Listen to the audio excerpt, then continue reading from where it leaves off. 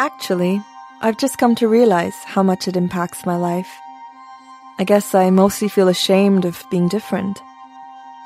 Overall, I'm an optimistic person, and I like being spontaneous, staying at friends, going out for dinner, things like that. But sometimes it can be rather difficult to do these things. It isn't easy to live spontaneously with a chronic disease. Atopic eczema is one of the most common inflammatory skin diseases.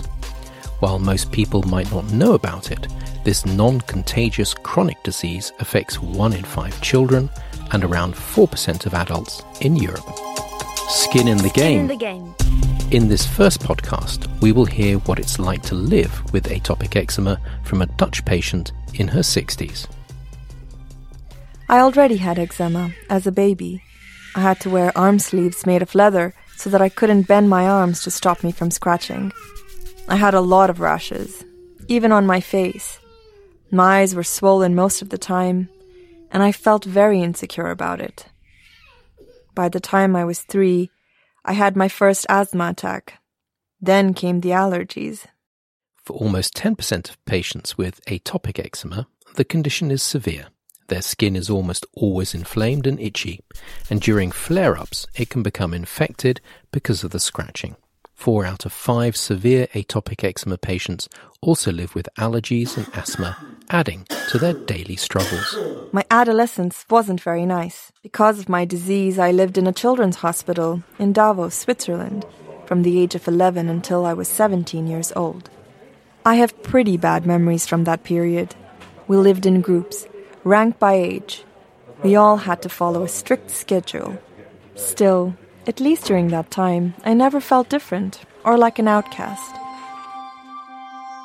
But during my last 3 years in Davos, I went to a secondary school where they exclusively spoke German, which is not my mother tongue. I did have friends at school, but I felt different all the time. No one knew much about my disease. No one really asked about it. But it was there, and it was visible. Sometimes I felt quite lonely. I missed home, my family, my friends. Atopic eczema affects patients beneath the skin. Around half of people with atopic eczema report living with depression or anxiety. The constant itch, the looks from outsiders, and even the treatments that impose daily discipline all contribute to stress. I was on medication every day. I remember the cream, which was often black or yellow. I had doctor appointments every week.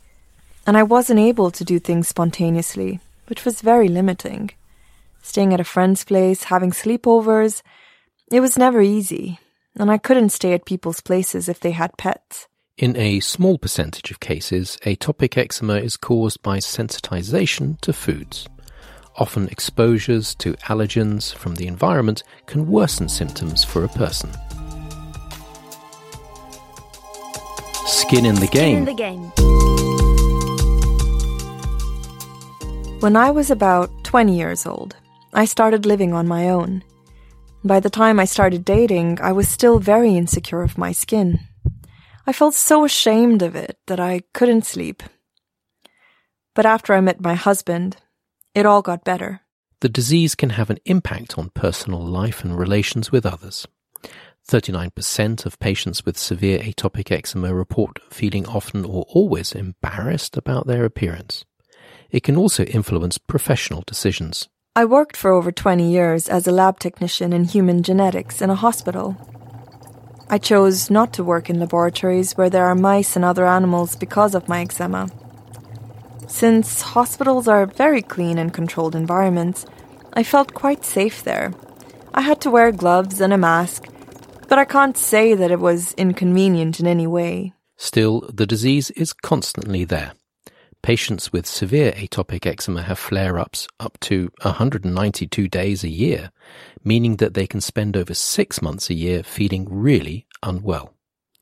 Yet, in most cases, they have to deal with their skin conditions mostly on their own. When do I feel my atopic eczema most?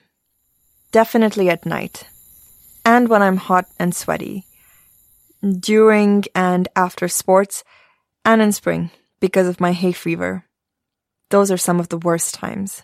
People with atopic eczema have to self-manage and juggle their changing skin condition, influencing their decisions on a daily basis and depending on many factors. So what does a routine look like? My daily routine consists of getting up, putting cream on, which I do every morning and evening. It takes a lot of time, and I only take a shower every third day. I have to be careful with every action I take. I only wear cotton and viscose because I can't bear wearing other materials. I have to be very careful about what I can or cannot eat.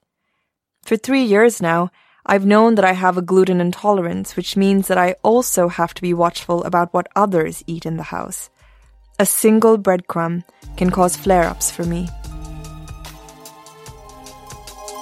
Skin in the game. Skin in the game.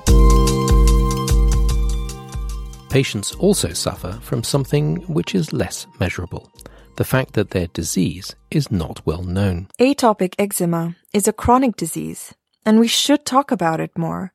We now know that it is not only physical, but also a psychological and economic condition.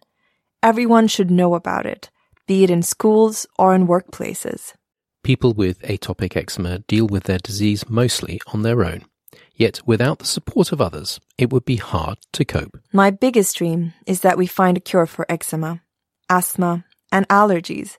No more itching.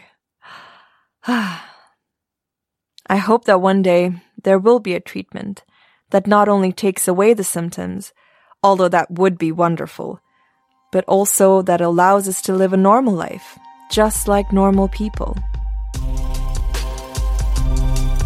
My advice for other patients: follow your dreams and make them come true. Happiness is good for atopic eczema. This podcast is brought to you by EFA, the European Federation of Allergy and Airways Disease Patients Association. Find out more about our work on www.efanet.org. The European Federation of Allergy and Airways Disease Patients Association is the voice of over 200 million people living with allergy, asthma, and chronic obstructive pulmonary disease in Europe. We bring together 39 national associations from 24 countries and channel their knowledge and demands to the European institutions so that patients live uncompromised lives, have the right and access to the best quality care, and a safe environment.